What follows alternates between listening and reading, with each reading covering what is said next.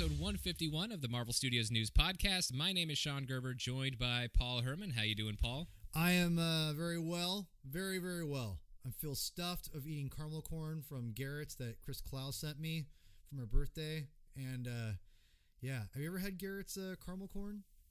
I don't know that I have. I mean, I've had plenty of different brands of caramel corn, I'm sure. I don't know if I've ever had that one specifically. So, yeah, Garrett's is, it's good. I've always liked caramel corn, but for whatever reason, I'm, like, really into it right now. And I've just been eating it like crazy. And Chris Clow, our good friend, was like, I'll send you some from Garrett's. Garrett's is so good. I'm like, whatever. And he sent me a thing, and it's really good, not going to lie. so, Chris, thank you for that present for my birthday. I really appreciate it. So, yeah, I'm stuffed on Garrett's and ready to talk about some Marvel stuff. Oh, I have had that. Oh, excellent. It's very good. Looking at it right. Yeah, I'm looking at the packaging right now, and I have had that, and it is very good.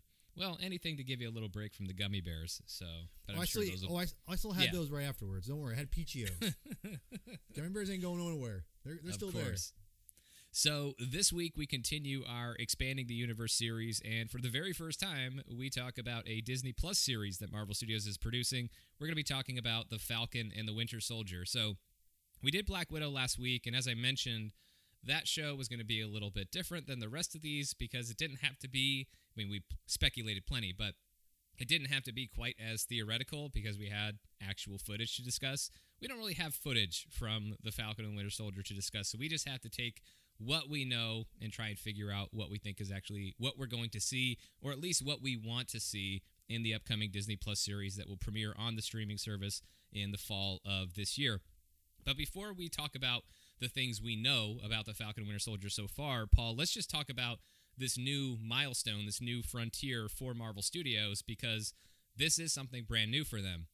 Yes, there have been Marvel television shows over the past several years, but this is the first small screen series that's being produced by Marvel Studios completely. I know there were a lot of Marvel Studios people who worked on Agent Carter, and that's why that had a lot to do with James Darcy's Jarvis making it in that cameo in Avengers Endgame.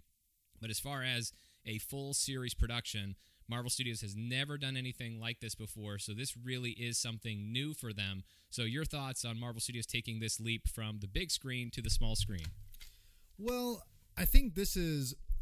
First of all, I want to say I think it's great that they're using such great characters to start off with, because you've got Falcon, you've got Winter Soldier, you've got Baron Zemo, three major characters from the Marvel Universe. And it's weird to think that Bucky / Winter Soldier now is a giant character in the MCU or Marvel in general, because, again, I always go back to Bucky has always been dead up until 2005 or 4 or wherever when he got brought back by Ed Brubaker, and it's just always surreal for me to think that he is this major character at Marvel now, and will be forever at this point. But it's really cool for me because it's Falcon and Baron Zemo. That's what's kind of from the old school comic book fan of me that really is kind of thinks of this as a broader sense, is that this is the first MCU thing, and it's fitting that it's, you know, these characters that are not the forefront characters, but they're substantial characters nonetheless, like with Falcon and Baron Zemo and whatnot. So, and Sharon Carter, I mean, we all know she's in this series as well. So there's a lot for me that I love that this is the first thing that they're going out with and again, because it's Kevin Feige's first Disney Plus thing. And I think that's what, to me, gives it the most kind of pizzazz, is the fact that it's not just we obviously had Agent Carter, Agents of S.H.I.E.L.D. We have the Netflix shows, which are very, obviously Daredevil, it will go down as probably one of the best superhero TV shows ever. But what makes it special, obviously, is the connection to the MCU. But what I love about it is the fact that it is a substantial thing, because it's the MCU greater continuity official stamped and approved, and it's on Disney Plus, and it's just got a lot going on, and it's got these, again, pretty central comic book characters for me that, again, I always think about as Falcon's always been, he's never gotten his due, I feel, in the comic books. And now, because of the movies and the success of Endgame and the fact that they're not just going to recast these characters in like a Steve Rogers into a different actor because Chris Evans wanted to retire. They're going the different route. They're going the legacy. Yes, thank you. The legacy hero method. And I think that's really interesting because growing up, That's not really what happened with Marvel characters. That's more of a DC Comics thing. And now Kevin Feige is, and Marvel has embraced the legacy aspect a lot more in the last, I'd say, 10 years than before. All that being said, I think what's fascinating about this TV series is the fact that because it is essentially going to be continuing that legacy vibe, and that we're going to see Falcon become Captain America. We all can assume that's going to happen anyway. So it's, to me, it's really exciting because it's a new thing for Marvel altogether, but it's also giving a character like the Falcon and giving him a lot more of the forefront than even his comic book character has ever gotten. There's a lot of different things they're trying out with the show, and the legacy hero mantle is new for Marvel in general, and the fact it's ironic that they're starting a brand new, continuing the continuity of the MCU and a TV show with that character with a new legacy mantle, or potentially going into that. So that's really exciting, and I think it's a really interesting way to kind of start off the Disney Plus series. Definitely. I mean, these are two characters that have been very popular with fans, and I just don't think with as many characters as Marvel Studios has, and as many as they've now picked up in addition with what they already had and then what they picked up with the Fox deal, there's just too many characters to have to have everybody get their own movie. And it is this embarrassment of riches that Marvel Studios has with the characters that they have access to, that they can tell stories with. And I love that Disney Plus gives them another platform to tell stories, and also tell stories that give us, hopefully, and I think this is going to happen because we've heard that the budgets for these shows are ridiculous, and so we're going to get something that's comparable in production value to what we've come to expect from Marvel Studios movies, but also you get that other piece of it is now you can dive deeper into the stories with these characters, that you can spend more time with them, and you can focus more on you can still have a lot of the big action moments, but you can also have some of the smaller moments. And I think with these two characters in particular, there's a lot of value in that for them, and because they are in a key moment of transition, which we will certainly talk about as the show goes on. But then just in general, for Marvel Studios being on Disney Plus, I love that this creates opportunities for more characters to have stories that are focused on them, and maybe they never would have had that before. They might have had some really great and fascinating supporting turns in various team-up films or in another character solo film or things like that, but to have their own stories on Disney Plus, and then also have the ability to eventually have their own movies depending on how things go. Like Kevin Feige's already talked about that. I mean, we don't know what's going to happen, but it could be Falcon and Winter Soldier on Disney Plus, and then Sam Wilson Captain America is a feature film. Kamala Khan Miss Marvel starts out on Disney Plus, and then she shows up in feature films and maybe has her own movie one day. So we have just what I see with Disney Plus when I look at it, I just see so much possibility. And as far as Marvel Studios' ability to actually pull this off, I have confidence in them, and I know this is a new thing for them. They haven't had to do this kind of episodic television before, but what they've been doing on the big screen, I don't think it's television, as some people accuse the MCU of being, and they do so in a way that they mean negatively. I don't buy into that, but the Marvel films do obviously have episodic qualities to them, and there is a long-form narrative that Marvel Studios works with and that they carried out to pretty much perfection with Avengers Endgame.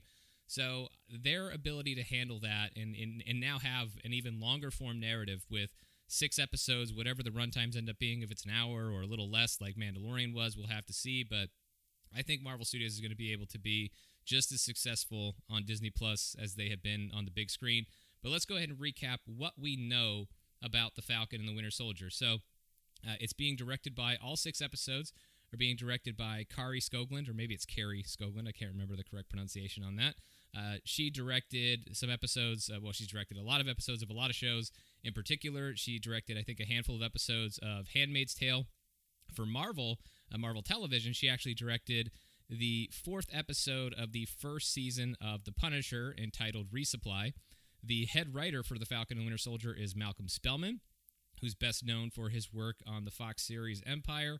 And then the cast includes Anthony Mackie as Sam Wilson / the Falcon / maybe we think Captain America, Sebastian Stan as Bucky Barnes / the Winter Soldier, Emily Van Camp as Sharon Carter / Agent 13, Daniel Bruhl as Helmut Zemo, and Wyatt Russell as John Walker, a.k.a. in the comics, they've not confirmed this in verbally, but they did show concept art in the Expanding the Universe special on Disney Plus that shows that, yes, John Walker is indeed U.S. agent in the Marvel Cinematic Universe and will appear in The Falcon and the Winter Soldier. So that's what we know.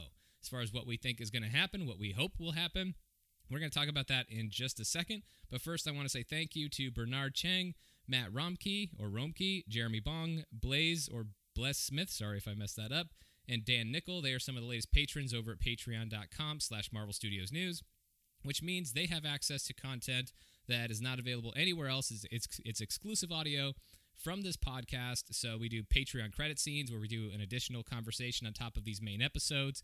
And for this week, we're going to be talking about Robert Downey Jr. and his recent comments about his future in the MCU or lack thereof from Joe Rogan's podcast last week. And then we also have all kinds of other exclusives. We have a Monday through Friday daily news show. We also have a Patreon exclusive Discord community that you can join for just $2 a month. And that's where we're talking Marvel every day with a really great group of fellow fans. And we also do watch parties together. Last week, we did one for Iron Man 2. On Tuesday, January 28th at 6 p.m. Pacific time, we're doing another one with the Avengers, and I'll be hosting that, so hopefully you'll join us.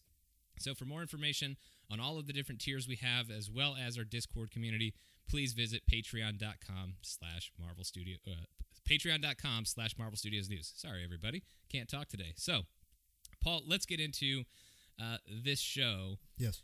And what we think is going to happen with these characters. Let's go ahead and let's start with the guy who got the shield. Let's start with Sam Wilson and where we think he's at mentally, emotionally in this series. And I think based on the title of the show, it's pretty clear that he's not just immediately taking the shield from Steve and being like, okay, I'm Captain America now. Clearly that's not happening. Otherwise, they would have completely changed the title. So where do you think Sam is right now mentally? Because obviously there must be some reluctance to take the shield and take on the mantle of Captain America. But I also think that in terms of identity, in terms of his place in the world, in the group of the superheroes, I'm not saying that Sam didn't have bonds with any of the other characters, but Steve was his in to the Avengers. Yeah. And now Steve is gone. Not dead, but not in the picture as a regular thing anymore. And, of course, the one guy who he's connected with in this show is a guy he hasn't always gotten along with, in Bucky Barnes. So I think it's going to be really interesting to see what happens with Sam here and how he responds emotionally to all of this, to not having Steve around anymore, as well as the mantle of Captain America, or perhaps as he sees it, a burden of that mantle. Yeah, there's a lot to chew on with this, and this is one of the reasons why I love what Kevin Feige has been able to do with the properties, because he takes a lot of these different elements, and I'm a broken record a lot with this podcast. I'll say the same things, but really, this is the genius of Kevin Feige. But what I've said before in the past is that Kevin knows when to take storylines and combine them, and it really feels that this miniseries from the characters that they're using and the ideas of what they're doing, it definitely feels like they're combining so many different storylines from the comic books and putting it into the series. So with all that said, I have a feeling that where Falcon is going to be in this point, and the Winter Soldier at this point, is the fact that they're going to be picking up the pieces of the world around them. And I think that's also going to be fascinating. This is a post-Endgame world. We don't know exactly. We had Spider-Man, but he went and left New York immediately after he came back. So we don't really know what the world is like really with the Avengers anyway, like with a Falcon and a Winter Soldier, that really deals with the ramifications of Endgame. So there's a fascination with that already going on. But if the comics are any indication of what happens to Captain America and the mantle and whatnot, look at the Captain America Bucky storyline with Winter Soldier, where he took the mantle. And obviously, I don't think Winter Soldier is going to take the mantle. I think it definitely is going to be the Falcon. That being said, in the actual comic books, I'm not sure if you've read that storyline yet or not, Sean, or it's been a while, but one of my favorite aspects of the comic book or that storyline is Ed Brubaker, when he killed off Captain America, and they had Winter Soldier and Sharon Carter and a bunch of other, I think Falcon was there as well. They were kind of doing their own thing, and they didn't know what was going to happen. And they found like a will from Steve Rogers. And I think Kevin Feige is going to play on this, and I think Chris Evans is going to have a narration in the show. So this is what I think is going to happen, something along these lines. So I think there's going to be a narration. I think there's going to be Chris Evans cameo, not a cameo, but like a voice cameo, if you will, narrating the will or something like that. But in this comic book, Tony Stark is trying to figure out, is post-Civil War from the comic books, and he's trying to figure out, what to do with Steve Rogers. They find this will, and he reads it. It's to Tony, or it's a letter basically, kind of / will to Tony. And in the letter, it says that he wants Tony to find someone that is worthy of taking the mantle of Captain America, right? And then he also tells him in a separate thing, you need to take care of Bucky. And you're the only person I know who can do that. Now, I bring that up because in the comic books, this is the genius of Tony Stark from the comics, and I love Tony Stark's character. He says, I'll just combine them. That's what he basically does to honor Captain America. He said, I'm just going to kill two birds with one stone. I'm going to make Captain America Bucky, because whatever. And the reason I bring that up is because I kind of think that there might be an assumption of like that a little bit. I don't think it's going to be, literally the MCU Steve Rogers telling someone that you want to take care of Bucky or whatever. But I think there's going to be a letter explaining why Captain America needs to live on going forward. Because he probably knows that Sam isn't going to be necessarily, I'll pick up this mantle and do my thing. Sam's not like that. Sam very much is his own man. I think that's very obvious. We've gotten from the MCU because he's the Falcon. He offers to help them, and he's a very independent person. So it's not like they've established him to be like a good soldier and he's going to do what he says, do what he's told. He's not like that. He's very much, he does his own thing and beats to his own drum and whatever. So I really do think that it's going to take something from Steve himself to push Sam out into that. And I think the only way to do that is to have Captain America himself say, no, Sam, I want you to take it. I think giving him the shield was a great visual moment for us to know where they're going with it. And the TV series is going to be about him accepting that. And the only way he's going to accept that is basically Captain America himself write, somehow, I'm assuming a letter. That way Chris doesn't have to show up. I don't think he has to write a letter because as far as we know, Steve is still alive. I know that everybody else thinks he's dead, but right. The Avengers know what happened to him, or the former Avengers, whatever they are now. They know what happened to him, and Steve did get to give his actual endorsement in person to Sam. And so, I mean, a letter could happen. A letter could show up. I don't think it would be to, if it is a letter, I think it would be addressed directly to Sam since they've already had the conversation about it.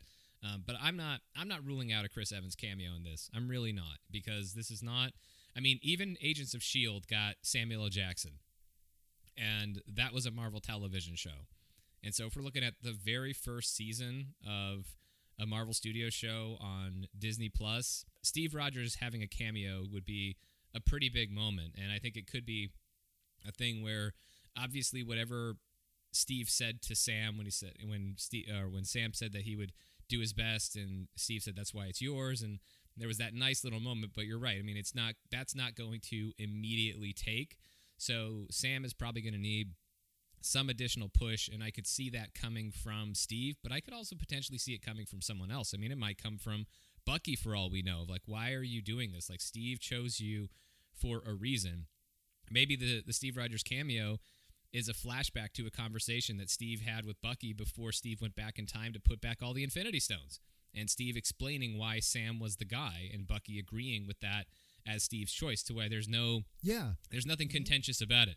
There's not an ounce of Bucky Barnes anywhere in his being who believes that he should have been the guy. There's no jealousy or anything like that he agrees that Sam was the right choice. And Bucky can either just say that by himself, or maybe that can be something that Steve Rogers factors into. But I'm definitely not ruling out a Steve Rogers cameo. As far as where I see Sam Wilson right now, I mean, I think there's a lot that's going on here. I mean, I mentioned that his connection to the Avengers was primarily through Steve Rogers. He has relationships. He's built relationships since then. I mean, he's been in the trenches with a number of these characters, whether it's during the Secret Avengers years or, of course, even after at the end of Age of Ultron, he's a full-blown Avenger.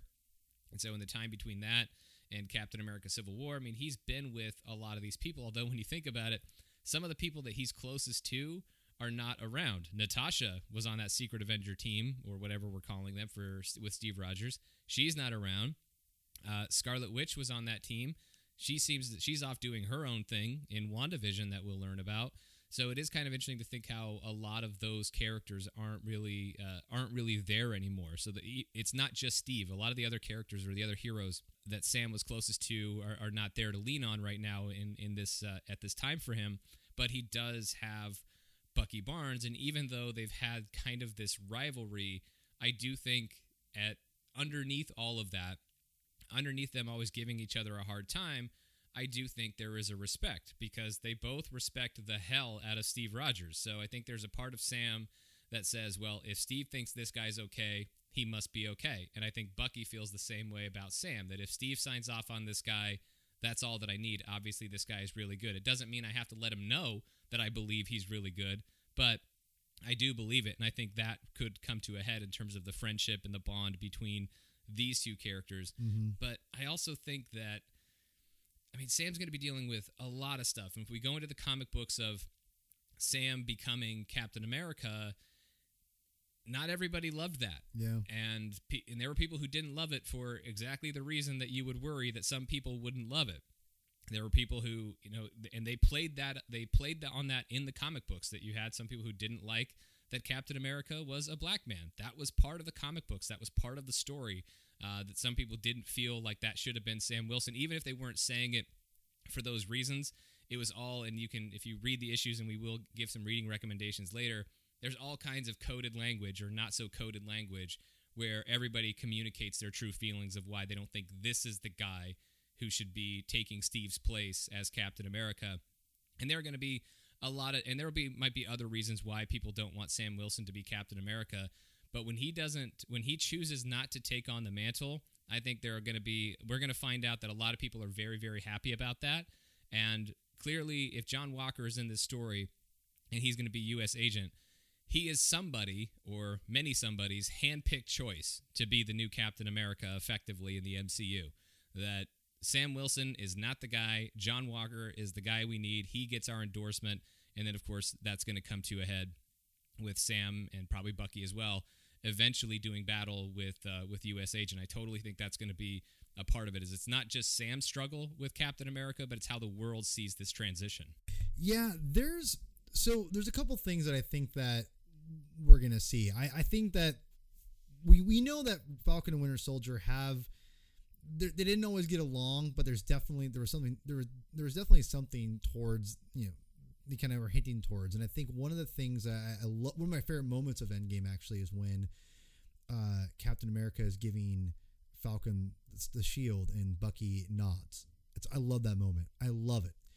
And this is where I think that Bucky might be that Tony Stark from that run that I was originally talking about, because I think I love what you're saying about Bucky. Like, he could have told Bucky, like, this is what I want you, this is what I want you to do. You need to tell Sam that he needs to be Captain America. And I feel it's going to be basically Steve is going to tell Bucky, you need to be what you were to me back in the day for Sam.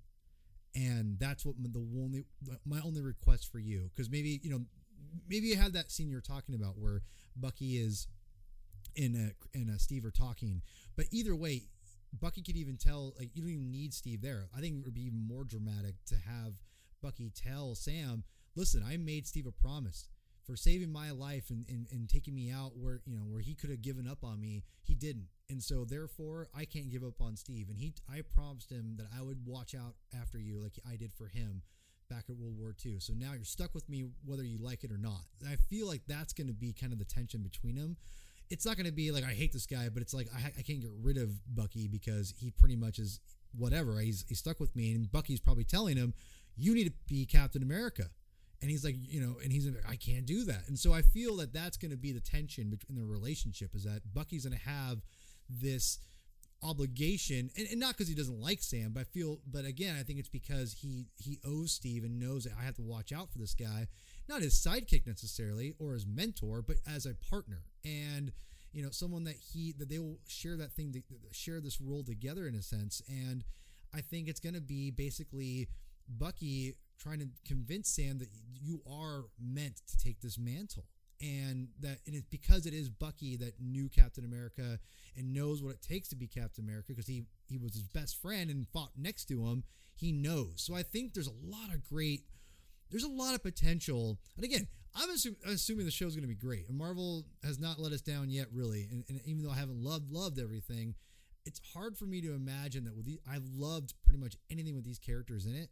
It's hard for me to imagine that it would all of a sudden just be not great at this point. And I feel that there's so much potential for great moments. And I'm not just talking about action. I'm talking about drama. And then that's what I love about these characters, is the fact that what they're playing on is one of my favorite aspects in comic books, is when they have to take out the mantle and they don't want to. I love that stuff. Again, it's that whole classic hero, right? Where they're being called the action and they want, and they don't want to, and they reject the call. And that's very traditional hero storytelling. And I feel that this is where that's going to be. And it's going to, what exactly is it going to take for Sam to take that mantle? And it probably will be John Walker. It's going to be John Walker coming into that role and convincing him otherwise. And we're not to John yet, so I'll save my talk for him. But I will say, as far as Bucky and Sam, that's what it's going to take, and that's what it's going to be. It's going to be Bucky, in my opinion, urging Sam to do it, and it's going to take something for Sam to know, I have to take that mantle on next, and then Bucky pushing him that way. Yeah, and I think it's not just, Bucky I think can be a part of it, but I think it's also Sam Wilson coming to terms and shifting his perspective from whether or not he thinks of himself as being worthy of it, to forgetting all about that, because Steve has already deemed him worthy, and Steve was better qualified to make that judgment than anyone, because Steve was Captain America and wielded that shield for a long time. But the other thing that I think Sam is going to realize throughout the course of this story, and this plays into some of the things that happened in his books, because at one point in time in those books, he actually gives up the shield and he stops being Captain America. And then he's Captain America again, and then he gives up the shield at the end. It's comics, and they reset things back to the status quo after Secret Empire. But anyway, there was a time when he gave it up, and what he realized when he gave it up was how much it meant to everyone else that he was Captain America. How much it meant because Sam didn't. There was a huge part of Sam, and this might also be, by the way, part of Sam hesitating to take the shield, is it might not just be about worthiness. Part of the reason why Sam stops being Captain America in the comics, and this is something that has happened with Steve before as well, so it's not just a Sam Wilson thing, but Sam, of course, had his own reasons for it. Sam wasn't so sure that he really wanted to wear the flag, that he wanted to embody that, because he wasn't so sure what that flag stood for anymore, and if it stood for the same things that were important to him, that he believed in. And then he reaches a point where he realizes, well, what other people saw when Sam Wilson had the shield and when he was Captain America is they almost saw him taking back that symbol so that it could mean what it was supposed to mean and not mean what it had been corrupted into. And so that could also be a big part of this. I expect this show to be very, very relevant, very timely and timeless. I expect that to be part of this story. I don't know how, but I think that's going to be incorporated into it. And so I think it could be very, very powerful. And that's something that Anthony Mackie actually talked about. He was interviewed by Deadline a number of months ago, and here's what he said about taking on the shield and becoming Captain America. Quote, "You know what, to be honest, it's very emotional. I've been in the business for 20 years, and I've been fortunate enough to do some amazing stuff and work with amazing people. For me, to be a black man in 2019 and be given the helm of Captain America with the history of black men in this country is a monumental step, not only in entertainment, but also in my life. It's been extremely emotional. Look, my grandfather was a sharecropper, you know what I mean? There's a lot of history and pain and triumph and joy that comes along with me being Captain America," end quote. And so I think that what Anthony Mackie said there was beautiful and very profound, but I also think that it feeds in. I don't think he's the only one looking at it that way. I don't think that it only dawns on him what this means for Captain America, for Sam Wilson to become Captain America in the MCU, whether or not he stays Captain America or if they change things later on down the line. But Sam Wilson is going to become Captain America, I think, by the end of this story, perhaps by episode 5. That's just me calling it out because I really want to see an entire episode of Sam Wilson as Captain America in episode 6. So that's just what I'm hoping for. I don't know when we'll actually see him in a new Captain America costume, but I do think it's going to happen. And I honestly can't wait. And it's going to be such an incredible moment when he puts on that suit for the first time, fully aware of what it means, not only to him, but to so many people looking up to him to be a symbol of hope and to be something that flag has stood for, again, before it was corrupted or misappropriated. So I really can't wait to see that moment. I think Sam Wilson's journey in this show is going to be just so fascinating, and I think it's going to be really emotional, and I just can't, as I said, for the third time or fourth, can't wait to see what they do with it. Yeah. Let's go ahead and let's talk about Bucky for a little bit. Bucky's in a really interesting spot. I'm wondering why other than, I guess it's just the snazzy character name that everybody knows, but they're still calling him the Winter Soldier in this title. But the Winter Soldier, I mean, I can't believe that's an identity that he really wants. I know he hung on to it in the comics as well, so maybe they'll explain why he has kept that name or that code name. Maybe he will. Maybe he wants to change what it means to be the Winter Soldier. Maybe that's his thinking with it. Or maybe they just call it Captain America or the Falcon and the Winter Soldier, and nobody ever actually calls him Winter Soldier. I don't know. But more important than the name is just where Bucky Barnes is at. I don't think he feels like he should have been the guy to wield the shield. I don't, even whether there was a conversation with Steve Rogers or not, I think Bucky realizes that his past, there's just too much red in that ledger to ever be the guy who wields the shield. You can't be the guy whether you were responsible for it or not, whether you were mind-controlled or not. You can't be the guy who murdered Tony Stark's parents and also be Captain America. And murdered a lot of other people, by the way, just the Starks perhaps being among his most famous victims. There's just too much baggage there with Bucky. But that also points to somebody who wants redemption. And it's one of the most low-key, it's one of the low-key saddest lines in the entire MCU when we first see Bucky in Avengers Infinity War and T'Challa and Okoye walk up to him and they hand him his new arm, probably a vibranium arm or whatever. And Bucky just says, "Where's the fight?" And he's just so resigned to his fate in that, and it's great performance, great little piece of acting there by Sebastian Stan to just kind of show his heart sinking, his disappointment, because this is just kind of what his life is. Even if he's fighting for good, all he's been good for since he signed up, since he went to World War II, has really just been fighting. And that's been his entire life. So much so that when he was the Winter Soldier, he was only brought out of cryo-freeze to go fight, to go kill someone, and then put right back in it. So I think there's a tremendous sadness within Bucky. And I think as he's trying to figure out what his place is going to be in the world, I think he wants to try and heal that in some way. And I think and I don't know what exactly that path is for him. I don't know what it would mean or what it would take in order for Bucky to heal and to come to terms with his past and forgive himself, because as he says in Civil War, he remembers all of them, to forgive himself for all of those sins that he really wasn't in control of, and then actually move forward. And that's a very easy thing to say by us. It's easy enough for that, but I think it's really hard whether you were in control of yourself or not. If you remember the things that you've done, it's really hard to move forward and forgive yourself and just feel like you're now okay.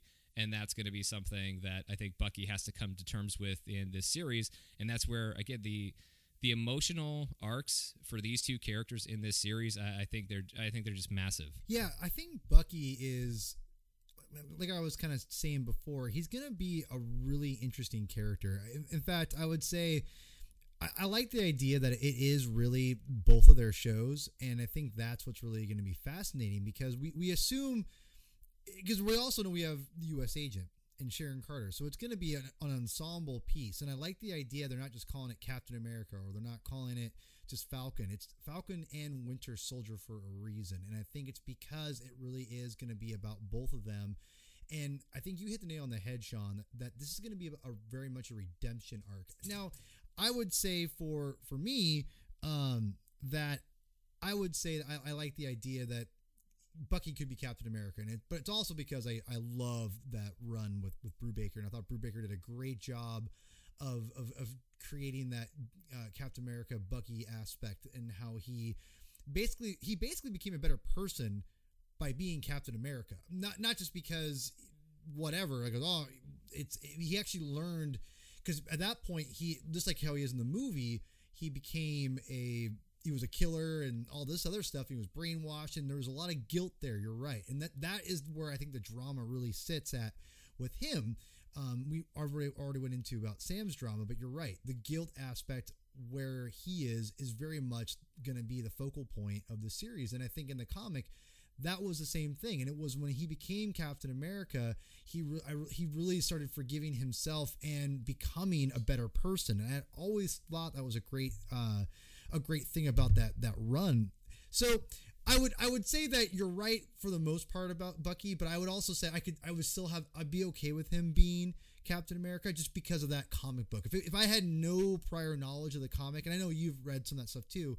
Oh yeah, but I've read all of Bucky Cap. Yeah, so for me, it's easier for me to swallow, but that's also because I have that coming into it. Sure. So that's what I would say with that. But as far as Bucky himself, I would in this, MCU vacuum, if you will, I will say that it does make more sense for the Sam to be Captain America at this point, because at this point in the MCU, and even in the comic books, I guess also, Captain America has worked most recently with Sam, so it makes more sense. So I feel that with all of that baggage, it makes sense that in the MCU version of Bucky, he necessarily wouldn't want to take that mantle because there's a lot of pressure. And like you said, like when he's just working in Wakanda on a hill, just hanging out, and then when they come and bring him his arm, he's just like, ugh. He does not look stoked to fight. Nope. And I think that's going to carry over into this series. And I think that's why I think we're going to get. You hit on something I think is perfect, and I think this, and I didn't even think about it until you said it. I think it very much is going to be him not taking the Captain America name and making it something for himself and writing it, but rather the Winter Soldier name and making it amends for the sins of his past that he wasn't in charge of, but he's going to make better on. And I think that to me is what's going to be his compelling character. And I think that's why probably it is called Falcon and Winter Soldier, because it's going to be Falcon as he's not ready to take that mantle of Captain America yet. It's going to be Winter Soldier. So so if I'm guessing correctly, it's going to be probably Bucky encouraging someone to take a mantle and for themselves that they've earned.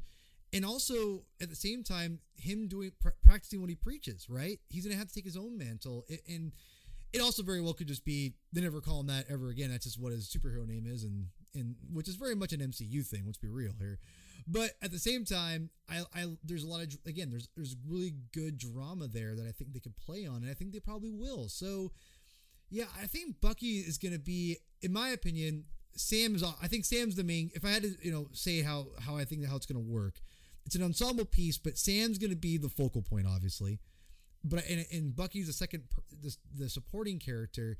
But I very much think that support, he's going to be the integral part, if that makes any sense. It's not going to be his show, but he's going to be the heart of the show, if that makes any sense, because it's going to be him pushing Sam and him finding the redemption for himself as well, which I think will be the moral crux, especially with John Walker as the opposite, if he's anything like his comic book counterpart, which we'll get into in a second. So I mean, as far as the two of them, it's a really great combo because the MCU has done a great job of creating a really, really great personalities with these characters, because Sam, he's I wouldn't say he's super different from the comic books, but he's a little bit different. At least for me, I just a little bit I've read of Sam in the comics. He doesn't seem like the same Sam necessarily, and that goes for Bucky too. There's a little bit of difference there as well. I'd say so, which I like both versions, to be honest. So I do like the personalities that the MCU has crafted with those two characters and the chemistry they had together, because they definitely have chemistry. Civil War has totally showed us that, and it's great. So I'm really excited to see that going forward. And yeah, I think Bucky will be the heart of the story. He won't be the main part of the story, but I think he'll be the heart of the story. I mean, there's going to be something about him. I mean, he's taking on something else. I mean, he has, in the concept art that they show in the Expanding the Universe special, he has a new arm. It's very United States flag. It's a blue arm instead of the silver, vibranium, or whatever's been in the past, and it's a white star on it instead of a red star. So there is some new identity, and again, maybe it's trying to rehabilitate the image or the legacy of what exactly it means to be the Winter Soldier. But a lot of interesting things going on with Bucky, including the return of Helmut Zemo, because who could have a bigger beef with Helmut Zemo than Bucky? Maybe, arguably, T'Challa. T'Challa's got a pretty good case to be just as angry. Although T'Challa had his moment with Zemo at the end of Captain America Civil War, Bucky never really had that with that character. And so there's certainly going to be a part of that where, Zemo exploited Bucky's past and Bucky's programming as the Winter Soldier and made Bucky kill again, or framed Bucky. And I don't think Bucky actually killed anybody in his breakout in Germany, but I think he did. I'm sure people got hurt. And so that it was still more of, using Bucky's programming at his time as a Winter Soldier against him. And I'm sure that's going to have a lot to... I'm sure there's going to be a little bit of revenge that Bucky's looking for, but I also think that that's part of Bucky's arc and Bucky's journey. And it's a very common thing for heroes, is that if they're on a path toward redemption, revenge doesn't really offer redemption. And so I think for Bucky, it might be finding a way to see beyond that. And certainly his first instinct might be to just kill Zemo, but then maybe he'll find out that there's another path. Or maybe Zemo's role in this show is not what we would naturally assume it's going to be, and that's something else that we have to kind of factor in. So we might as well talk about Zemo a little bit. So I think at this point I want to, and maybe I should have done this at the top of the show, and I'll try to make a mental note for future episodes on the Expanding the Universe series. Anything we talk about here, this is all based on our own thoughts and speculation and any information that's been officially released. We are not commenting on anything based on any set photos, because I know for all of these things that are in production, Falcon and Winter Soldier, The Eternals, WandaVision, and soon enough, Loki and Shang-Chi and everything else, we are not talking about that kind of stuff. We are trying to stay as spoiler-free as we can. Any spoilers that we end up talking about on this show is either because it's not a spoiler because they've already talked about it and released the information officially, or we're just guessing. So none of our opinions or anything like that, because Paul and I both avoid most spoiler stuff that's out there. I mean, inevitably you see some of it, but Paul and I usually tread lightly on those things. And also just out of respect to the filmmakers who make this stuff, to allow them to reveal these things and surprise us in time as they want to, as they see fit. We want to afford them that ability to surprise us, and we don't want to spoil anything for you, because I think most of you would rather not be spoiled on these things. So once we get trailers and stuff like that, any details that those reveal, then we will, of course, circle back and talk about those things. But if it's in a paparazzi photo, we're not talking about it. So everything that we're discussing here, it's just based on that, and it's also not based on rumors that are popping up on this site or that site or anything like that. We're just going off of what we think, and the speculation that I know is going to come up when we talk about Zemo, for example, is something that we've speculated about before. It's not a reaction to any other rumors that may or may not be flying around right now. So, with that disclaimer out of the way, Paul, let's go ahead and let's talk about Zemo a little bit. I don't think this guy, Daniel Bruhl, was brought back for one show. I just don't. Yeah. I don't know what his role will be in this show. Antagonist feels like a very natural thing, but Marvel Studios also likes to subvert our expectations a bit. So if everybody's just thinking that Zemo's going to be an antagonist, and quite possibly that's how he will be framed when the show first starts, in the first few episodes, but at some point, I think we're going to find out that there's more to this. And I think it's going to set up a much larger role for Zemo, and it could set up the next thing that Bucky goes and does in his superhero career. Yeah, Baron Zemo, yeah, there's a lot going on here, and I think that the fact they added him in this is going to be really interesting because yes, you're right. He did press the buttons on Winter Soldier and caused him to riot and do all this. And obviously he has they made him have a very tragic background. There's actually, in my opinion, well, I'll say it this way. There's a better reason for him and his motivations as far as why he's doing what he's doing. Not what he's doing, but at least why as far as motivation goes compared from the comic books. Because, again, he was the result of his family being destroyed by superheroes. Right. And that there is a lot of tragedy there. So you can at least understand a little bit of why he would be very much insane and want revenge on all these people. And essentially, he still won in Civil War. It's not like he lost. He ended up getting captured, but he still won.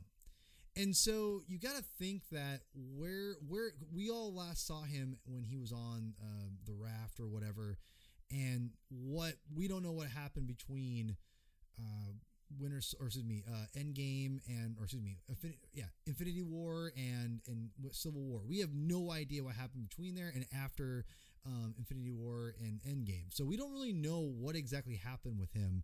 And for all we know, he could have broke out between Infinity War and Endgame, and then they just haven't really addressed it because of whatever.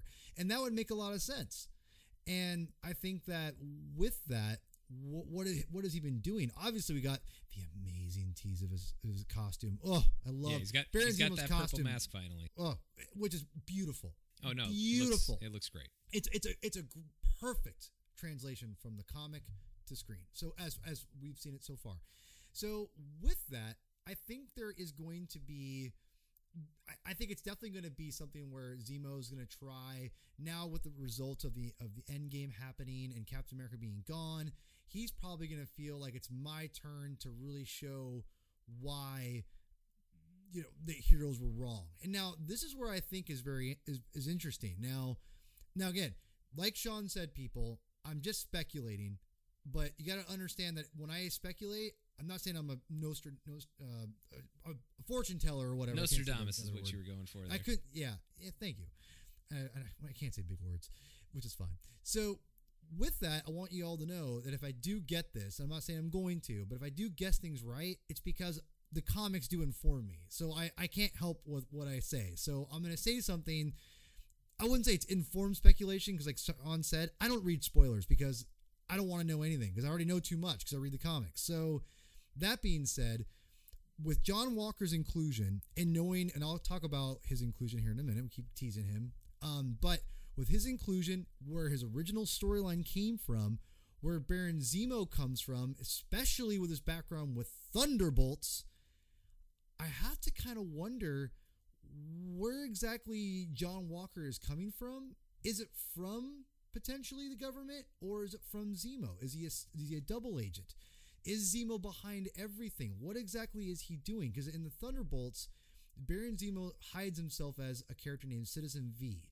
And it revealed, after you read the first issue of Thunderbolts, it's revealed that all the characters that the Thunderbolts are there, because the Thunderbolts are a response to the Rob Liefeld and Jim Lee returning to Marvel and grabbing the Fantastic Four Avengers characters and moving them to a different universe. And when they do that in the comic books, there's a gap. There's an emptiness, a void where the Avengers and Fantastic Four were. So what Baron Zemo does, he gets all his partners from the Masters of Evil, and they dress up as superheroes and say, "We're the Thunderbolts," but it's really the Masters of Evil. Now I wonder, and obviously the Thunderbolts have turned into something else in the comics now, which is basically almost like a Suicide Squad. Now, what's interesting is, what if that is essentially what they're doing here, but we don't know everything? What if John Walker is working for Baron Zemo and Baron Zemo is working from behind the scenes a little bit? And again, we'll get John Walker in a second, but I wonder if that initial Thunderbolts idea, at least from that premise, is what's going to be maybe what Baron Zemo's doing in the series, where it's revealed later on as like a gasp. I don't know. Maybe it's Baron Zemo, really, but or we all know it's Baron Zemo, but the characters themselves don't know it, kind of a thing, right? So I wonder if that's what's going to happen, and then at the very end, because again, we all know Daniel Bruhl is coming back, and he's not coming back just for one TV series. This guy, Baron Zemo, is coming back for a while. And I think that with his character, it's not going to be a redemption thing for him necessarily, but I kind of feel it's going to be one of those things where he's kind of masquerading as a hero, or he's leading people that are masquerading as a hero, and then all of a sudden it's going to be them defeating him, and then it's him kind of like, well, if I can't beat him, join him kind of a thing, or I have no choice, or whatever kind of aspect, because he's already got a taste of it and he may kind of like it, but he's still a bad guy, if that makes any sense. So it also, maybe at the very end where maybe hasn't necessarily done anything horribly wrong, but he's fighting, Falcon and Winter Soldier, and it's him realizing that, you know what, you guys killed my family, or people like you killed my family. I want to say in what goes on with you guys going forward. I want to be, because I can do it better than you can. And that's what I wonder if Baron Zemo and the Thunderbolts, not in this series, but that's what it leads into, because I think Zemo still has a hang up. And I think that's going to be his motivation, obviously, for the whole MCU. So if that's the case, then you got to think that and he's the main antagonist in the series, it's going to be that, where it's him wanting revenge, but it's him coming to the very end of that, not him, resolving his revenge, but at least coming to the terms of, you know what, I can do this better than all of you. You guys are terrible at your jobs. I'm going to do it better because I made a deal with the government, or something like that. So I feel that's what it's going to be at, and they're going to use. And I talked about with Bucky and with Sam, they're all going to have different aspects of their lives that they have to come to terms with. Well, it's funny I'm saying all that because look at Baron Zemo. Right? He's got to come to terms with what's going on with his family and his motivation. So that would be an overarching theme for the whole series. So I think that's going to play into it, because I think he's an anti-hero at the end of the series. Not a villain, but an anti-hero. Yeah, I think this is queuing up Thunderbolts in some way, shape, or form. I don't know exactly how, but I do believe that's happening. It's something that we have been speculating about for months. But when you have Zemo, and you have, as you mentioned, his specific character motivation, it's really important in the MCU and how different it is from everything else. He's not Hydra. He's not, no affiliation with the Red Skull or any of those things that are part of his history in the comic books, to where you would say the idea of this guy being an anti-hero and having any form of redemption is ridiculous, because it is ridiculous in the comic books, but the reason he gets away with it is because he takes on a new identity. But for Zemo, I mean, they could do the Citizen V thing, but they don't necessarily have to. Yes, he did some terrible things, like he murdered a bunch of people at the UN. That happened, including King T'Chaka from Wakanda.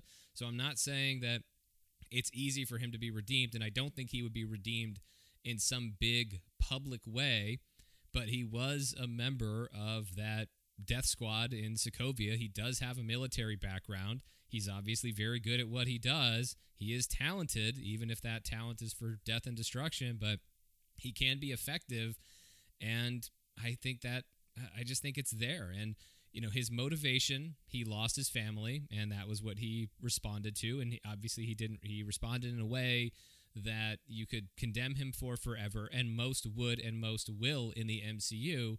But for some people, they might take his motivation and allow that to cloud their own moral judgment of him and just say, well, he had a reason for what he was doing before. It wasn't good, but he was lashing out. He was lost, and now we think there might actually be a good man there somewhere underneath all of this, and he also just so happens to be really good at things that we need that we need done. And so we're going to go ahead and we're going to bring him in. And that's actually something that we've also speculated before, Paul. I mentioned that this could be something that sets up, because I don't expect the Thunderbolts roster to, because nothing ever is, I don't expect it to necessarily be like for like in the Marvel Cinematic Universe, where the initial Thunderbolts roster is the exact same as it was in the comic books. I don't really think that.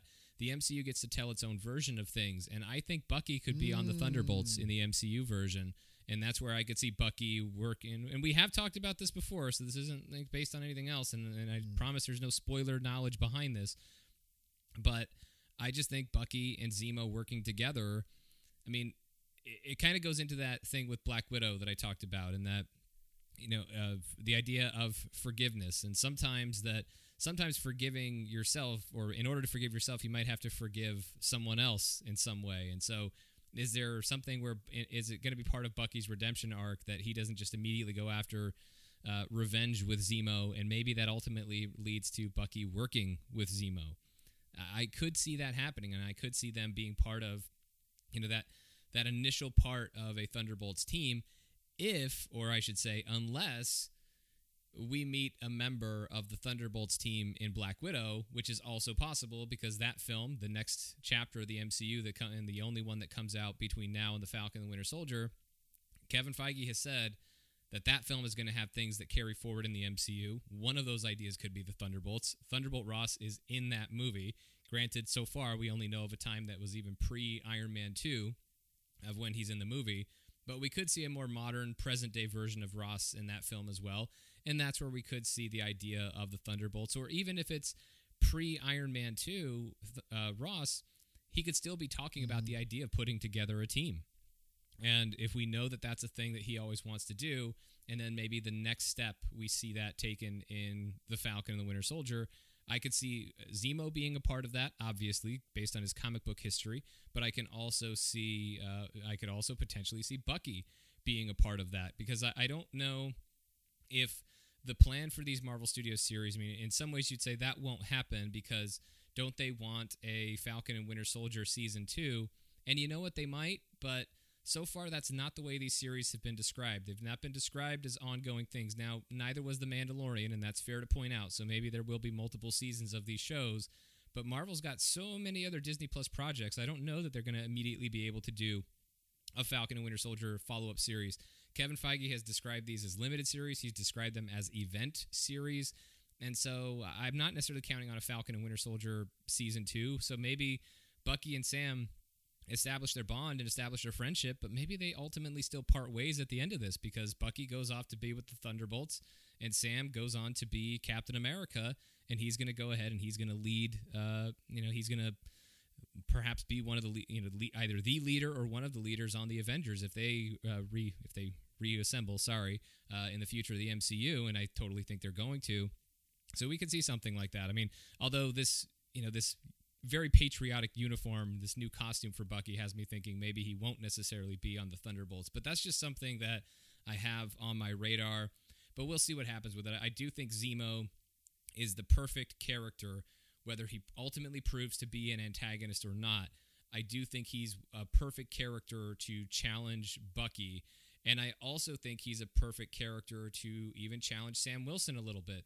Maybe it's not as personal as it is with Bucky, but it still makes a lot of sense for Sam Wilson, because Zemo is a guy who might feed into, as Sam is trying to figure out what it means to be Captain America, Zemo is a guy to challenge that, because Zemo was the guy who showed being an Avenger wasn't everything it was cracked up to be. You guys left a lot of destruction in your wake. You left a lot of people hurting. So just because you got a fancy uniform and a cool shield that doesn't obey the laws of physics, it doesn't mean that everything you do is okay. It doesn't mean that everything you do is justified. And so that's where Zemo can confront Sam Wilson and challenge Sam Wilson in a way that maybe isn't as obvious as we would expect for Bucky. Before we talk about John Walker / U.S. Agent, let's talk about Sharon Carter a little bit. I don't really know what she's doing in this show. I don't mean that to say she shouldn't be in the show. I think Emily Van Camp has done a great job with that character, but she was definitely sidelined after Civil War. They never circled back on the kiss that, well, they never had to. They did. Steve and Sharon acknowledged that it was late, and then Steve actually went back to live with Aunt Peggy, so that was definitely, the kiss is a thing that everybody will probably try to pretend never ever happened. But as far as Sharon Carter goes, it's going to be interesting to see where she fits. Is she still part of the CIA? Was she able to cover her tracks for having helped Steve Rogers and Sam Wilson and Bucky in Captain America Civil War? Or if she was found out, then she probably would have been dismissed by the CIA. She probably would have had to be on the run. But we also don't know what the Sokovia Accords mean these days. We don't know if they still mean anything at all. I mean, maybe after all these heroes sacrificed themselves and saved everyone in Infinity War / Avengers Endgame, maybe everybody stopped worrying about all the paperwork and the government sanctioning of superheroes, but some of that must still be in play somewhere because you have U.S. Agent who's probably going to be the hand-picked Captain America replacement for some members of the government. I think he will have some government backing. I don't think it's just going to be maybe it'll be people, private sources, private funding, but I think it'll probably have a government aspect to it as well. But yeah, I don't know what Sharon Carter's role is in this series, but with 6 episodes, I do hope that if she's in it, we really get to expand that character and get to know her more and see her as being more than a potential flirty love interest for Steve. I mean, she did have some cool moments, like in Captain America: The Winter Soldier, and the way she stood up to Brock Rumlow and in that firefight. Like that was all cool. And she did do, and I liked her role in Captain America: Civil War. But I feel like if you're going to bring that character back, then you should take advantage of all the room there is to expand on who this character is. Yeah, I think that Sharon definitely got a little bit of the short end of the stick in Civil War because they definitely were setting her up to be something in Winter Soldier, and she plays a giant role in the Captain America comics, and she's obviously a bigwig in S.H.I.E.L.D. at the time, or in the comic books, and it's a big deal. And I feel that, and again, they definitely course correct, maybe because of Spider-Man, and they had to do more stuff with him and Iron Man and whatnot. And ultimately we got, I think, a great movie. Don't get me wrong, it's one of my favorites of the MCU. But she definitely got, that character and the actress definitely got the short end of the stick after the build-up in Winter Soldier. Now, with all that said, I have to think, Sean, that this is where the redemption of her, as far as not her literal character, but just at least giving that character some substantial stuff to do and give him some meat story to kind of work with, is going to be in the series. And you got to wonder if, again, she's going to play in the part of that whole S.H.I.E.L.D. and the whole Captain America mantle and whatnot, and how what she thinks and what she, again, what is S.H.I.E.L.D. after Endgame? Where is all that? Maybe she is that gateway into that. Maybe whatever that is going to be, whether it be S.H.I.E.L.D. or whatever, is going to be through Sharon and Maria Hill. And maybe Sharon is going to be that new director or something like that. So I have to think that, because again, she's a big wig in the comic books in S.H.I.E.L.D., and that was definitely missed in these 2 films of Captain America. I feel now they have an opportunity to really play up that character and talk about, Bucky joining the Thunderbolts. Sharon could join the Thunderbolts. That's man. true. I mean, you could easily give her as she instead of Maria Hill or whatever, or even Thunderbolt Ross. It could be Thunderbolt Ross giving Sharon the Thunderbolts to run. And this is that precursor in that series, because now she could be whatever Thunderbolt Ross is a part of. He's going to put her in charge because of her ties with the Avengers and Captain America, or both Captain Americas, if you think about it now, with Sam and Steve. So where does that all fall into? And again, by the way, I love the idea of Winter Soldier joining the Thunderbolts, because he did join the Thunderbolts at one point, but I had stopped reading it then because it just got kind of too ridiculous. But that's a whole other story. But as far as Sharon goes, I feel that they're going to give her something to do, and not just because like, oh, we feel sorry, we need to do this for to make whatever.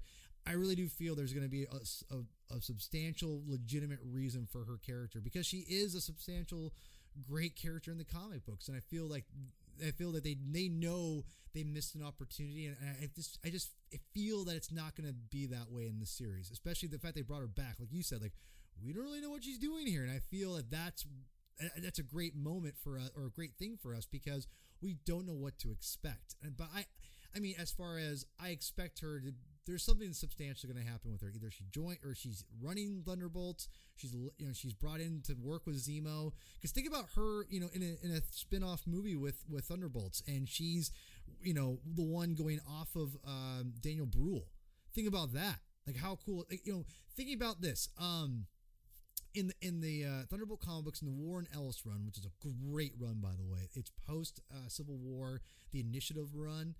Basically, anything written by Warren Ellis with the Thunderbolts is great. Read it. One of the things in that series is that you had Norman Osborn play off of Songbird. Songbird was the only character in that team that was actually a good person.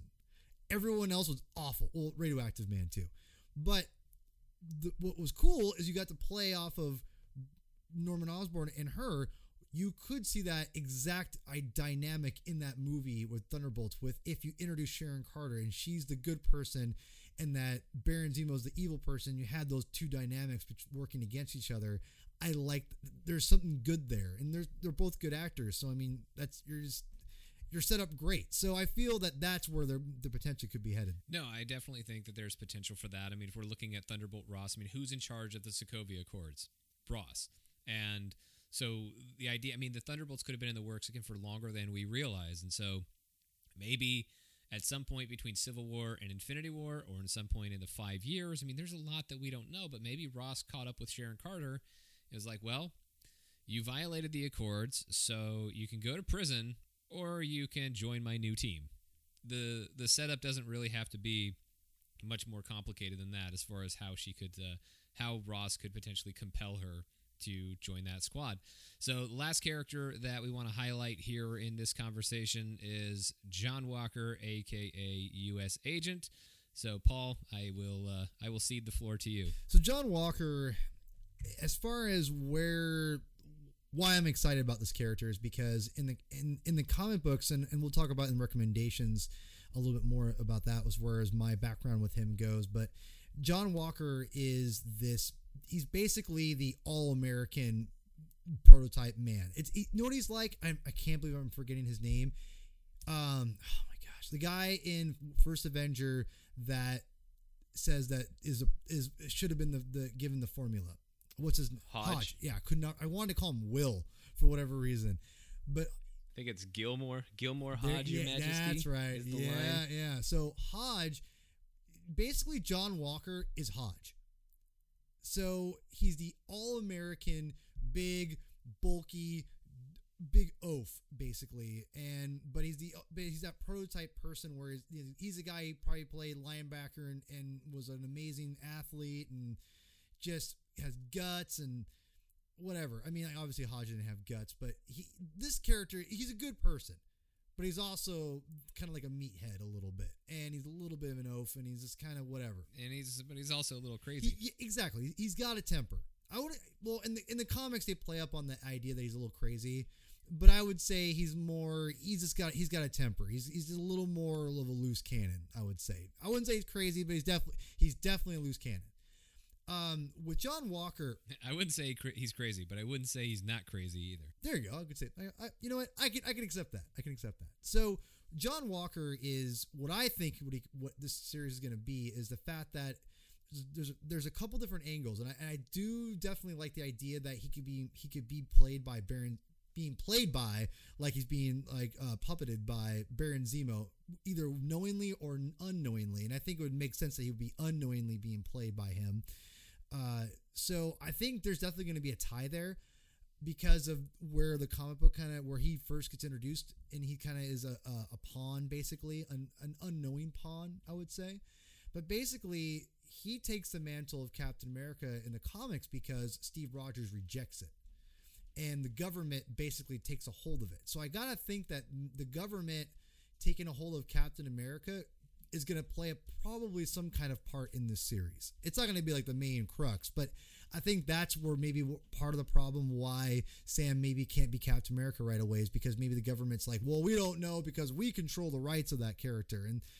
And again, I love that aspect of the original comic book that it came from. I'll talk about that later. But John Walker was then brought in for their Captain America. It was the government's idea to bring in this character. And so with all that said, I think John Walker you're gonna see why Sam needs to take that mantle of Captain America. He's not gonna necessarily want to take it, but what's gonna happen is you're gonna have John Walker, the U.S. agent. He's gonna take the mantle, and he's gonna represent Captain America. And you know what's gonna happen? He's gonna screw it up, just like in the comics. And I think that's where you're gonna have. This is why I was kind of like, you're gonna have a resistant Sam wanting to take the mantle, saying I'm not worthy. And then someone else is going to take it, and he's just going to be like, you know what, I can't do it. And he's going to see someone be awful about it. And you bring up that the fact he's a little bit crazy, not crazy, a little bit crazy. We'll take it. I'll leave it at that. I think there's going to be a great, or not great, but a moment where it's going to be very obvious why Sam has to take that mantle and not John Walker. And I think that, again, John Walker will not be played as a bad person, but it's going to show why he's not right for Captain America. Make the distinction now, folks. He's not the right person for Captain America.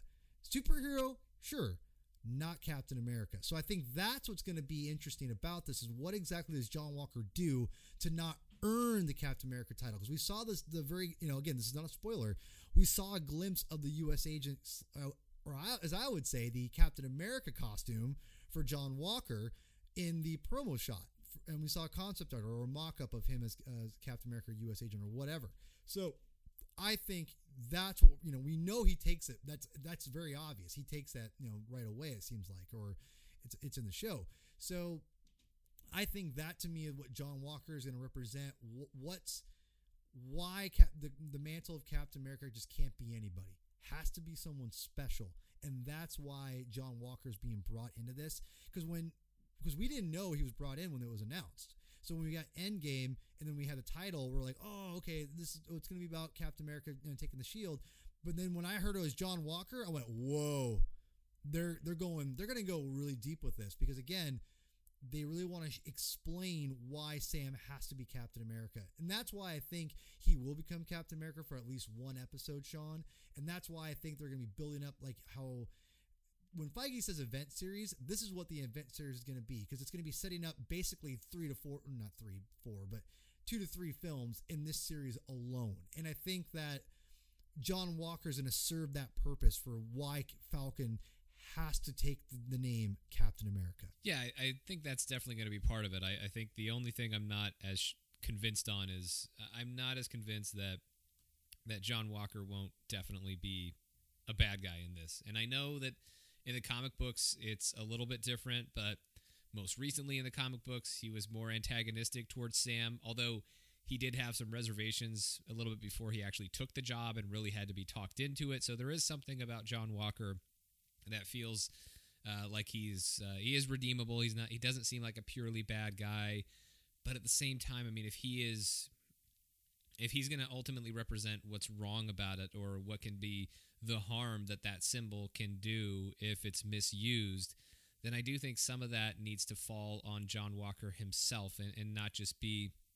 another puppet. I mean, because if they do the thing of, well, whoever wants him to be the new Cap is controlling him, and it's a very Winter Soldier-y kind of thing, now I just talk myself into it, because I'm thinking, well, that feels a little redundant, but maybe that's another thing that's exactly what Bucky needs, is to save somebody else from being programmed, and maybe that's who John Walker is in this. Boom! I don't know. So, like I said, the longer I keep talking, I can talk myself into any scenario in the Marvel Cinematic Universe. Yep. So there it goes. So yeah, I'll just go ahead and I'll call that a coin flip for exactly who John Walker is and what he stands for in this one. But either way, I agree with you that the net result is going to be that John Walker in some way is going to show that he is definitely not the right guy, and how harmful it is to have somebody who's not the right guy in such a powerful and such a meaningful position when you think about what Captain America means to everyone.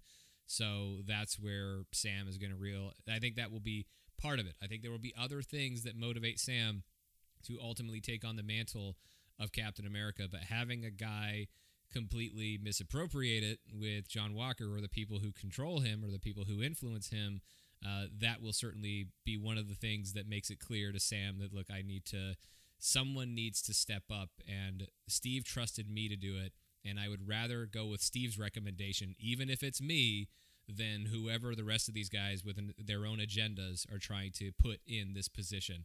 So I totally agree that is going to be a part of it. So overall, I just think this is going to be a fascinating show. I'm glad that this is not a movie. I'm glad this is something that we're going to get to spend more time with than we would if it was a movie, because we have a lot of ground to cover for Sam, for Bucky, as we've talked about in this episode. Plenty with John Walker, plenty with Zemo, plenty, I hope, with Sharon Carter. And those are just the main characters that we know about so far. I mean, there are probably going to be other characters that we don't know about yet who are going to play a factor in this series, and I can't wait to see how all of it unfolds. I'm looking forward to us getting our first glimpse of this series. I don't know when that's going to be. Eternals is an easy guess for a teaser trailer because April in time for Black Widow coming out on May 1st. I have no idea when we're going to get our first look at the Falcon Winter Soldier. I guess it would make sense to me that you would drop a teaser trailer whenever you feel comfortable from Marvel and Disney's perspective announcing what the premiere date is going to be for Falcon Winter Soldier. That's what makes the most sense to me, but I don't know when they'll decide to go ahead and drop that teaser trailer. But hopefully it won't be too long. If it's not around the time of Eternals, I don't think it would be very long after. We may actually get a Falcon Winter Soldier teaser before we get a teaser trailer for the Eternals. But anyway, let's go ahead and let's finish up with some reading recommendations. So I've got a few. I've got your Sam Wilson and Bucky Barnes homework. Paul's got you covered on your John Walker homework. None of this is homework. You don't have to do the reading, obviously. But if you want to get a sense of these characters at moments similar to this in their lives in the Marvel Comics canon, to get an idea of how maybe, some ideas for yourself, not just our ideas, but ideas for how you think some of those things might be applicable to the MCU, these are some reading selections that we think will help. So my first selection or my first recommendation is All New Captain America, the 2014 series. And when I talk about these titles, I'm referring to how they are listed in the Marvel Unlimited subscription service. I'm sure if you search the issue numbers, as well as if you give the year that I mentioned here, you should be able to find the trade paperback or trade paperbacks that collect these issues. So All New Captain America 2014, issues number 1 through 6. This is the very first arc of Sam Wilson being Captain America in the Marvel Comics universe. I also recommend reading Captain America Sam Wilson from 2015. You might also see it referred to as Sam Wilson Captain America in Marvel Unlimited. It's listed as Captain America Sam Wilson. So I recommend reading issues number 8. Issues 11 through 13. This actually features a battle between Sam Wilson's Captain America and John Walker's U.S. agent. I also recommend issues 18 through 20 and issues 24 and 25. These cover some of the reasons why Sam decides to give up the shield, give up the Captain America costume, and then ultimately put it back on. And I think some of the reasons he puts it back on in the comics might influence why he wears the Captain America costume for the first time in the MCU. And then if you want some Bucky material, I recommend Captain America 2004 is the year listed. I recommend issues 25 through 36. This is Ed Brubaker's Captain America run, or a small piece of Ed Brubaker's legendary Captain America run. And this is Bucky Cap. So 25 starts off with the death of Steve Rogers, and then it goes through the transition of who's going to wield the shield, and then Bucky ultimately becoming the new Captain America. You can keep reading from there, and you'll probably want to. I actually recommend going back and reading issues number 1 through 24 before you even get to 25, because Brubaker's Cap run is fantastic. That's where this whole Winter Soldier idea came from in the first place. But anyway, specifically, if you want some Bucky stuff, 25 through 36. And the reason I chose that is Bucky's mindset without having Steve Rogers around. The one guy who still believes in him, who believes redemption is possible, that guy's gone. So who is Bucky in the face of that? There's also a lot of good Sam Wilson material in there as well. So I do think there's a lot there that you'll find interesting. Not everything there is applicable. This story is in the death of Captain America. Spoilers. Sorry, these comics are years old, but this is all in the wake of Civil War and the assassination of Captain America, which you see at the end of in that issue 25. But even though the circumstances are very, very different, I do think there are some things from an emotional standpoint for these characters, Bucky and Sam, that could be transferable and could have an influence on the MCU. So those are my reading recommendations. Paul, I know you've got another one. Yeah, so when I think of Captain America, I always remember the late 80s, early 90s. And the writer for Captain America that I only knew for the longest time was a writer named Mark Gruenwald. And Mark Gruenwald he's like a comic book legend, essentially, from inside from the inside, I would say.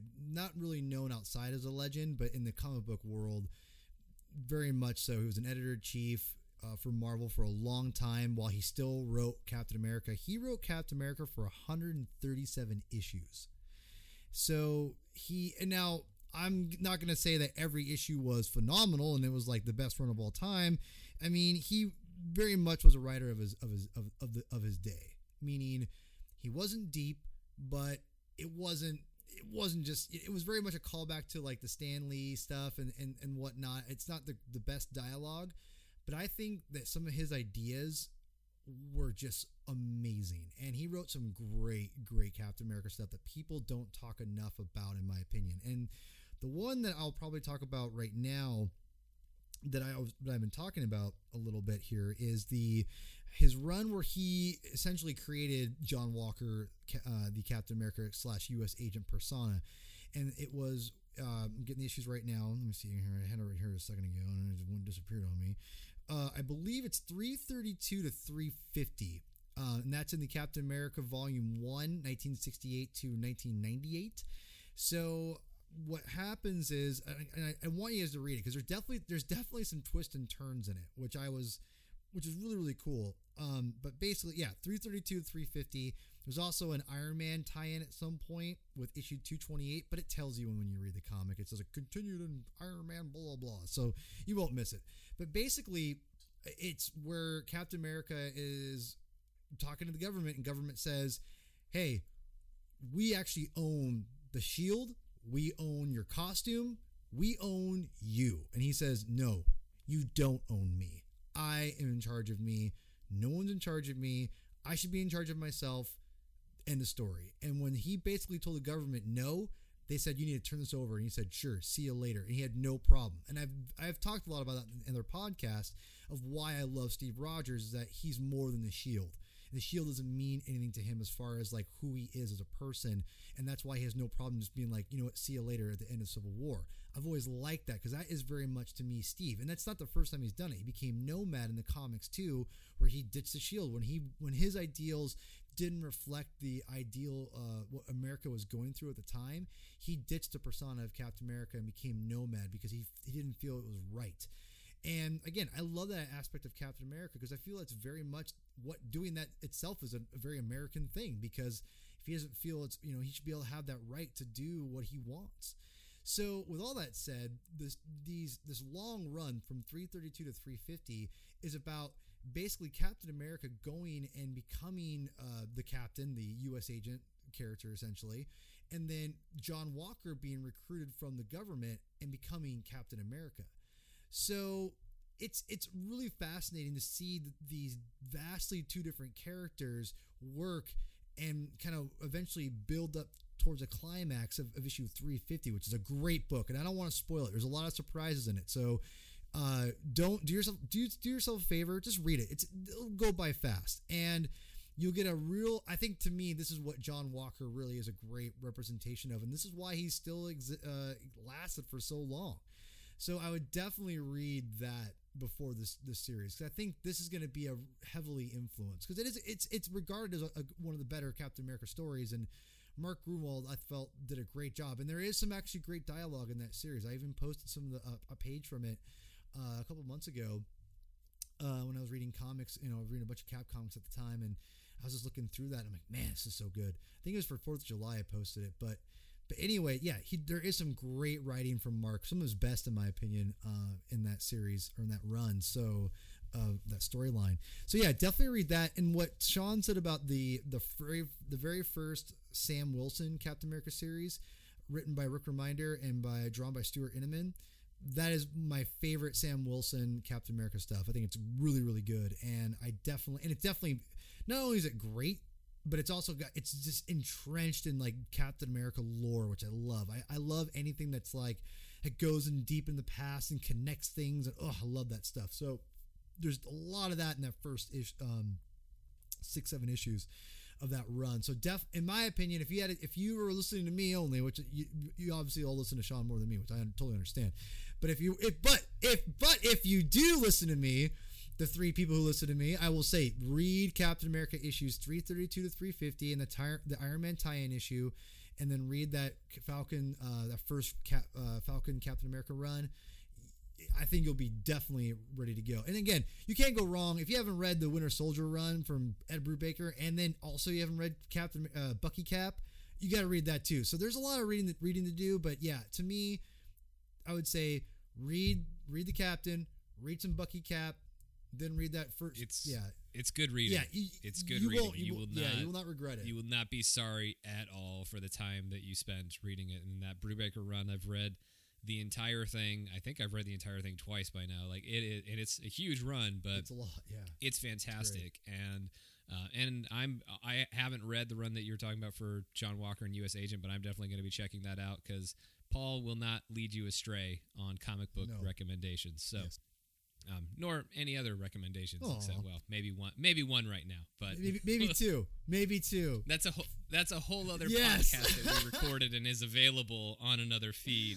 But anyway, these reading recommendations, and it's not homework. It's just really fun comics to read. And I didn't pick these just because the MCU connections. I made sure that they are also enjoyable books to read that you will actually have fun with. Not that all the stories are fun. Some of them are dark and tragic, but it's all still, as we said, really good, really entertaining reading. So that is where we're going to go ahead and wrap up our Falcon and Winter Soldier discussion. Next week, of course, we will be talking about the Eternals, or at least the Eternals is up next in our Expanding the Universe series. The only way we wouldn't be talking about that next week is if there's some other topic that's so big that it takes precedent over our Expanding the Universe series, which we are open to should something pop up. But as of right now, I think we're okay, and we're headed toward the Eternals for our Expanding the Universe series next week. So make sure you keep up with us in all the places that you can. We have our Marvel Studios News Instagram account. We have Marvel Studios News on Facebook. We're, of course, on Twitter. That's at Marvel Newscast. You can see us on the website, marvelstudiosnews.com. Paul, where can they find you? You can find me on Twitter at Herman22 with 2 N's, a.k.a. P-Thug. Also, check out my other Star Wars podcast, The Saga Continues, with my good friends Kyle and Tim. Also, my other Star Wars podcast with my good friends Megan and Saf. We're on the Den of Geek Podcast Network. That's called Blaster Cannon. And also my good friend Chris Clow, who sent me that delicious Garrett's caramel corn. We're on a podcast called The Comic Binge. We just put out a Star Wars comic, kind of a loosely Star Wars comic issue, or episode. So definitely check that out. And Chris is picking up the next set of comics to binge, so look out for that. And if you want to find that podcast that I was alluding to earlier, it's on Fandalorians. It's our Rise of Skywalker spoiler review if you want to check that out. Or just listen to Fandalorians, although John and I are due for a new episode on that one very, very soon. But anyway, that is where we're going to wrap up this week's show. Thank you, as always, for checking in. Don't forget to head to our Patreon if you're not there already, patreon.com/Marvel Studios News, because there will be a Patreon credit scene for this episode where we're going to be talking about the future of Robert Downey Jr.'s Tony Stark in the MCU, or lack thereof. But for now, for Paul, for Marvel Studios News, I'm Sean. Thanks for listening. We'll see you next time.